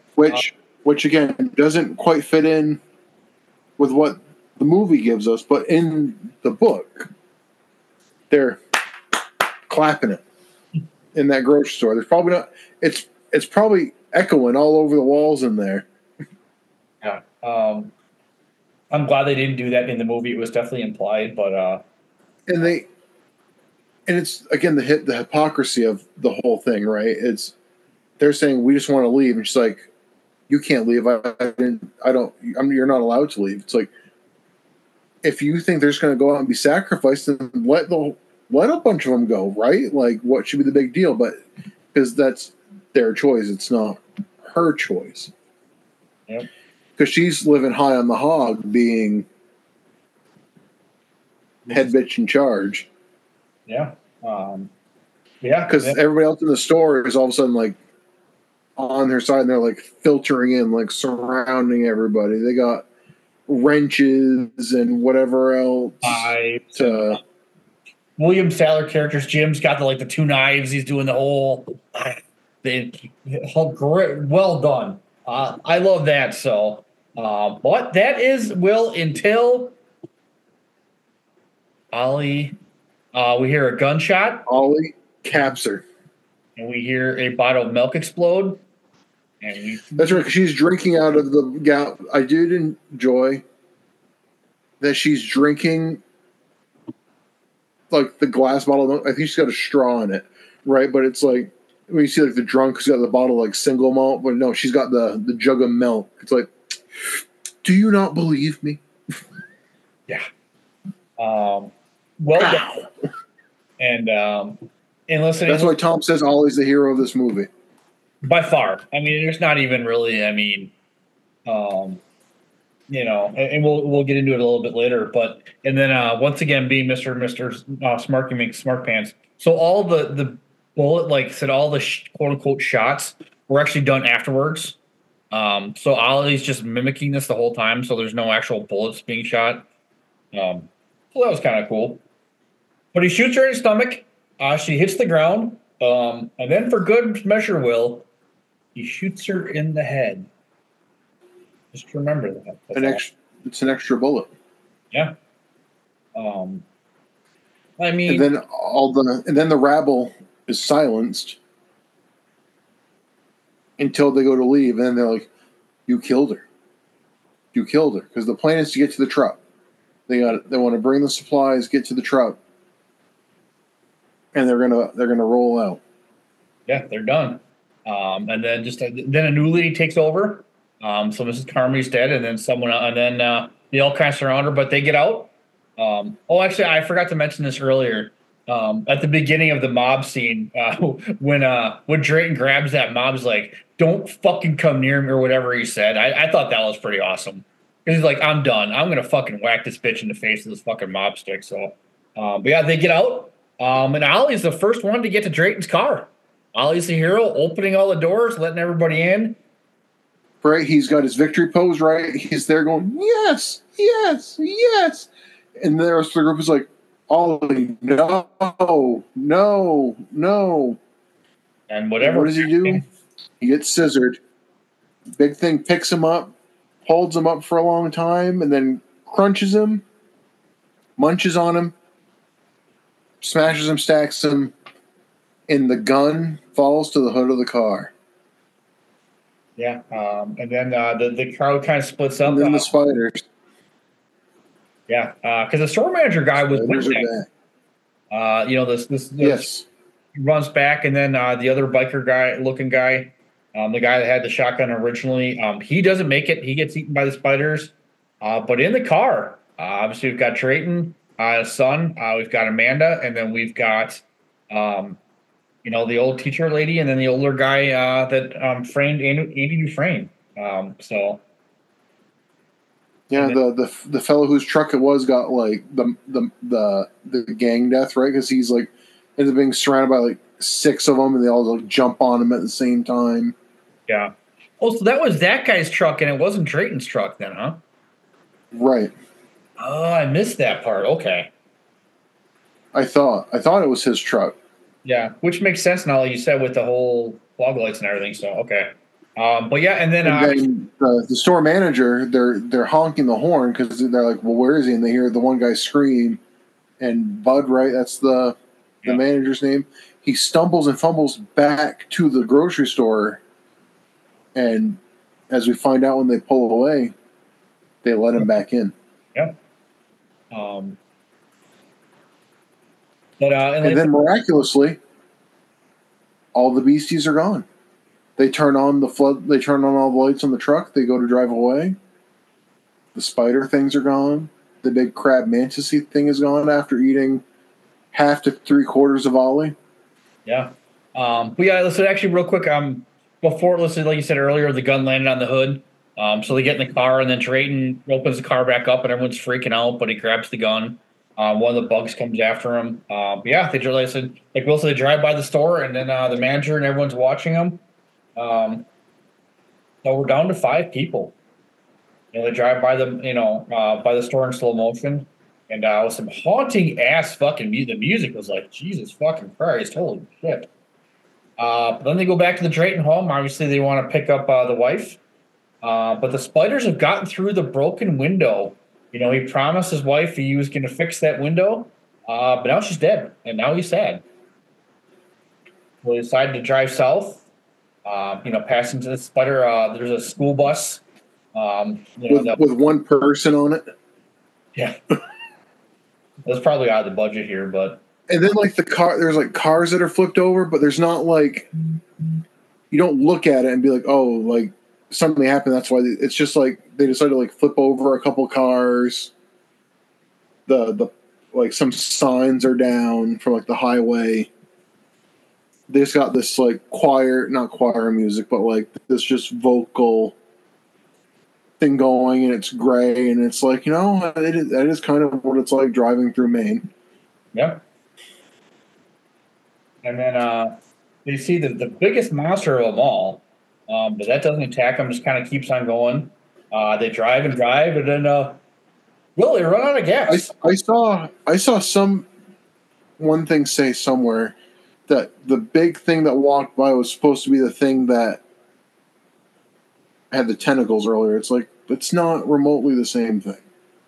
Yeah, I don't like that. That was one of the cooler monsters, though. Like, because it's so... Like, that thing doesn't give a fuck about them. It's like... I got bigger fish to fry, literally. But yeah, they run out of gas, Will. Before we get into the end here, though, I know you didn't like the acting in this movie and you hate Thomas Jane, but I thought this end scene here before it all hell broke loose was fucking brilliant. It said a lot here without actually saying a fucking word. I thought they did a really good job. I would say, if anything, too many words were said. Because he looks at the gun, he counts out the bullets, and he says, there's 4 bullets. And then she says, but there's 5 of us. It's like, yeah. I don't feel like that. Feels like a showing and not, or a telling and not showing. Like school, you're supposed to show it, not tell it. But I thought everything. Everything after that was brilliant. Like, people can count. Like, if he says there's only 4 bullets left, obviously it's implying that that's not enough bullets. So they're all looking at each other. There's the 4-way stare down where there's that acceptance, right? It's like it's it's the end of the line. You know, what do you, I mean, it's like they're out of gas. It's like there is no other option. So Thomas Jane's character reloads the gun. And the part of this that got me was I forgot that he's the one who pulls the trigger on all of them. Oh. And it's not like okay. He hands the gun around and they all, like, because with how fast the gunshots happen, it's like he would have had to have been the one, like, pop, pop, pop. The kid is sleeping this full time. And the kid wakes up and looks at him. So not only did he kill his son, the kid saw it and had that moment, like you were saying, like, protect me from the monsters. And in the end, it wasn't the monsters that the people who meant him the most harm in this movie were Cromartie and, in the end, his dad. Yeah. And then Thomas Jane's acting just came in full force. God, this was horrible. Yeah, I liked it. I thought it wasn't too bad. So. I hated it. Because he starts losing it. Like, he's banging on the dash. He's trying to, like, keep pulling the trigger with a gun in his mouth to, like, but there's no more bullets. Like, we already went over, there's no more bullets. And he's... So obviously he probably shot the kid first, right? I mean, you would hope. I think so, yeah. The way, because you can see there's one shot, and then after the second shot, you see the silhouette in the passenger seat kind of like dip forward. So I think he just went around like the kid, the woman, the teacher, and then yeah, the old man, because, again, there's only 4 bullets, so somebody's going to be left. But this entire time we've been hearing the monsters in the background, and there's these loud noises and everything. So obviously he screams, gets out of the Jeep, he's screaming at the monsters like, "Fuck it, come get me! Come on, come on!" But then come on! But here comes the monster. Oh wait, Will, just kidding. It's a tank and the army with their flamethrowers. Yep, the fog is lifting. The mist. That's right, the mist. The fog is John Carpenter, not Stephen King. My bad. And then the last thing he says, is they died for what? I was lucky, like I said, you hadn't seen the movie, but you knew the ending. I knew the twist. I knew the ending. I didn't. Listen, when I originally saw this, I was like, actually, I think I even texted you. I was like, what the fuck did I just watch? I was like, woof. It's and then just for some final notes here, real quick. But in the end, in the end of the book, they just drive off into the mist. This whole thing didn't happen. But there is a line in the book where Drayton's got some inner dialogue where he says, well, there's 3 bullets and only 4 people. So that's where Darabont got the original inspiration for this. And then Stephen King really loved this. This is kind of like Night of the Living Dead, where basically everyone dies. There's something kind of satisfying about pretty much like it being the bad ending, quote unquote, where it's like, because they could have ended it with the gunshots and then just like fade to black, and it's like, damn, he's got to live with that. But then they brought in the tanks and the things with vehicles, and the lady from the beginnings there with her kids just like looking. It's like, look what you did. It's like she's looking at him judgmental, like she knows what he did. She doesn't know what he did, but it's like she's got that look. It's like, how could you? Like, well, he didn't help me, and look at here I am. So, and yep, they're like marching, flamethrowering everything. It's like, here they come to save the day. And there's two guys like kind of standing next to him, and now he's got to live, in theory, the rest of his life knowing that he killed 4 people who didn't need to die. 5 more minutes. 5 more minutes. And it's, I mean, obviously the sounds in the background sounded like it. And maybe my opinion would change if they like did something to make it seem like more time. I feel like that wouldn't have been as bad though, right? Like if they like cut to him and he's got like a beard because he hasn't shaved, he's just like withering in this car, and then they show up. But at the same time, it's just one of those things, right? It's like he does it, and then, but it's the thing too, right? Like they get to the truck, they turn on the lights, all the monsters are gone. He pulls the trigger and kills all these people. Now the mist goes away and the army's there. Well, and now to go back to, as much as we hated Mrs. Carmody, but maybe she was right. Maybe he had to make that ultimate sacrifice to get rid of the mist.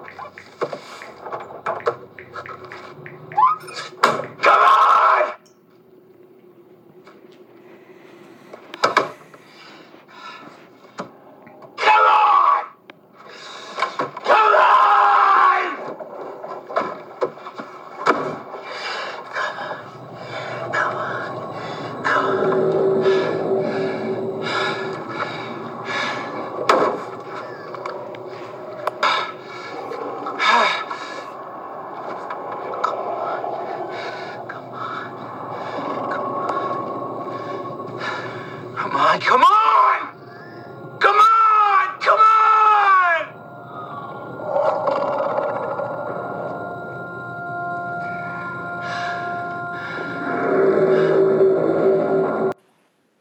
Okay, could have been tweaked.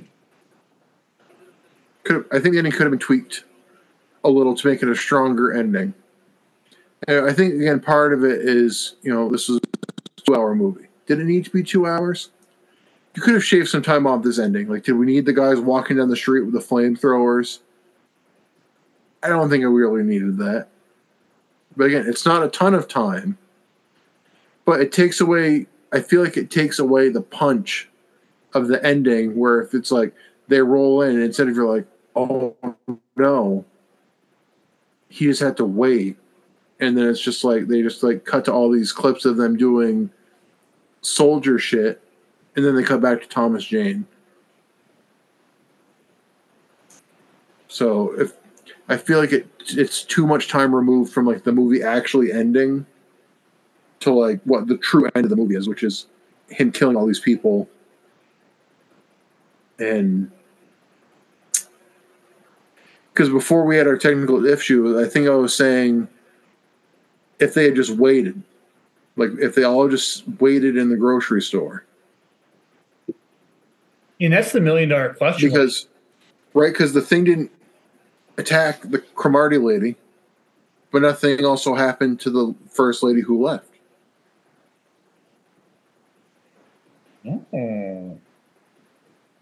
Maybe it's like, so what? What's the picking and choosing? That's true. I think it's interesting to look at something like this kind of contextually now, where nobody's really talking about it now, but when it came out, Bird Box, right? It was a big sensation where it's like, again, you don't see what you're actually scared of. And I liked that.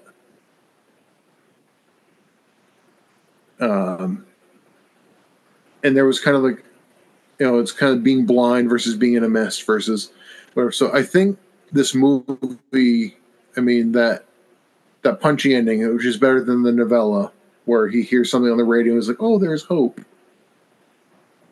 Like, I'm fine with the gut shot ending. I just wish it had ended there. Okay. Because the Thomas Jane, like, kneeling outside the car, yelling, come on, just...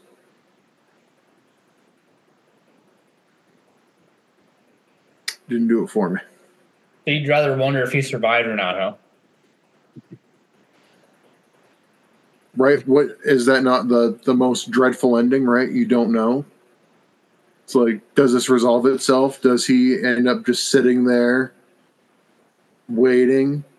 Does some big monster thing just come step on the car and he's just smooshed? Was it all a dream? Yeah, I'm glad it wasn't that, so. I don't know. I kind of liked it that that he was that close to saving everybody and couldn't wait. The kid being awake, I didn't realize that that didn't register with me the first time I watched it. Yeah, me either. I think part of it was like, I was watching it the first time, but like I already knew, like, oh, this is the part where it gets real. The thing's gonna happen. Whereas watching it the second time in the kid's face and like in knowing, it's like that, Dad, what are you doing? Yeah, it's fucking heavy. So yeah, the second thing to go through the kid's brain was, Dad, what are you doing? So was the first thing the bullet? That was the last thing. Oh. I don't know where that joke's from, but it's from somewhere. I didn't come up with that myself, so I'll let tell you that I did, but yeah, so that is 2007 Frank Darabont's The Mist. Did we talk about the fact they used the camera crew and the film crew from The Shield? A little bit, but yeah, you kind of on air. Did we bring it up on air? A little bit, yeah. Like I said, it made its money back, and then some. I think there was, and then some. Like there were some glimmers there, and like the ending, like I said, could have been tweaked up. But it's kind of funny that like they use a TV film crew, they use a lot of TV actors, and you said they shot this in like a super short amount of time. So it's like 6 weeks. The end result you can't say is like, you can't say it's bad. Is it as good as Shawshank or The Green Mile? No. The source material too for those two things is significantly better than probably this novella was. Have you read either of those? I haven't read either of them, but I would assume, right? Unless it's like The Godfather. Like, I read the book The Godfather first, and I really liked the book. I didn't like the movie. Okay. Yeah, I haven't read if I did it the opposite direction, maybe I would have felt different. But having read the book first, and I finally saw the movie, I'm like, I don't like this movie. Like, the performances are good. Like Marlon Brando, great. Yeah. But the movie itself, I'm like, this felt really long. And again, at the time, it was probably like this big, wild, this is so long, it's like an epic, whereas now it's like, yeah, there's like 3-hour movies all the time. Yeah, I mean, I really enjoyed this. It definitely kind of grew on me. I had never even heard of this movie. Literally, I was just some random article. You know how your phone gives you random articles and stuff. Yeah, this cult classic. You know, Stephen King's a super sleeper movie or something like that. Da da da da. And you know, next thing I knew, it was on Netflix. So you know, And the critical reception when it came out was mostly positive. So like, it's worth checking out. If you haven't seen it, you know, and if you find it, if you've got the premium memberships to whatever, and you stream it, or you know, if it's on TV, you're at some used media shop and you find like a cheap copy, it's worth checking out. And you know, check it out in the black and white. Do a compare and contrast. Because I saw notes that they filmed it, I think it was digitally first, but it was too clean, so they re-filmed it with this particular type of film, so it had like a grainy look to it. Yeah, he was kind of going for that whole quote unquote documentary style, and listen, I would be interesting to hear what you once you finally do get to watch it in black and white. I really liked it that way. I think that might be a little more up your alley also. Yeah, like I said, this movie is growing on me. And listen, I really do like Frank Darabont. I mean, the simple fact is you're never going to make Shawshank Redemption again. That's literally, if not the greatest, one of the greatest movies ever made. Brittany says it's a boring movie. It might not be. She said nothing happens. No, I mean, I could see that. You know, I mean, it does go a little slow, but I mean, different strokes for different folks. So, yeah. But Will, before we pull the train into the station here, any last notes? Oh, Frank Darabont too listed on the commentary. Said it only took him 4 days, which is a brand new record for him. He said the commentary did for the Green Mile took him like 3 months. So that's pretty funny. Yeah, listen, he was really. Well, there's a lot to comment on. He was really passionate about The Mist. He was really thankful. I thought it was really well acted all well around. I've come around on Thomas Jane a little bit, overall. Don't do that. Yeah, I mean, anytime you see Bill Sadler in a movie, it's gonna fucking rule ass. I mean, he even ruled in fucking Bill and Ted's, Bogus Journey.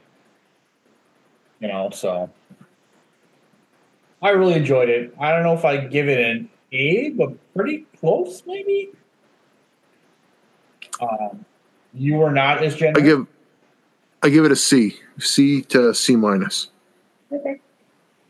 It has good bones. You think it would have? I feel like if we shaved off 20 minutes to a half hour, and maybe some of the artistic choices, because I wasn't a big fan of the monster design, like the monsters in it. I mean, and that becomes down to like just a personal preference. Like, I'd rather not see. The whole idea is that there's this mist or fog rolling in, and I don't know what's out there. I don't want to see what's out there. Okay.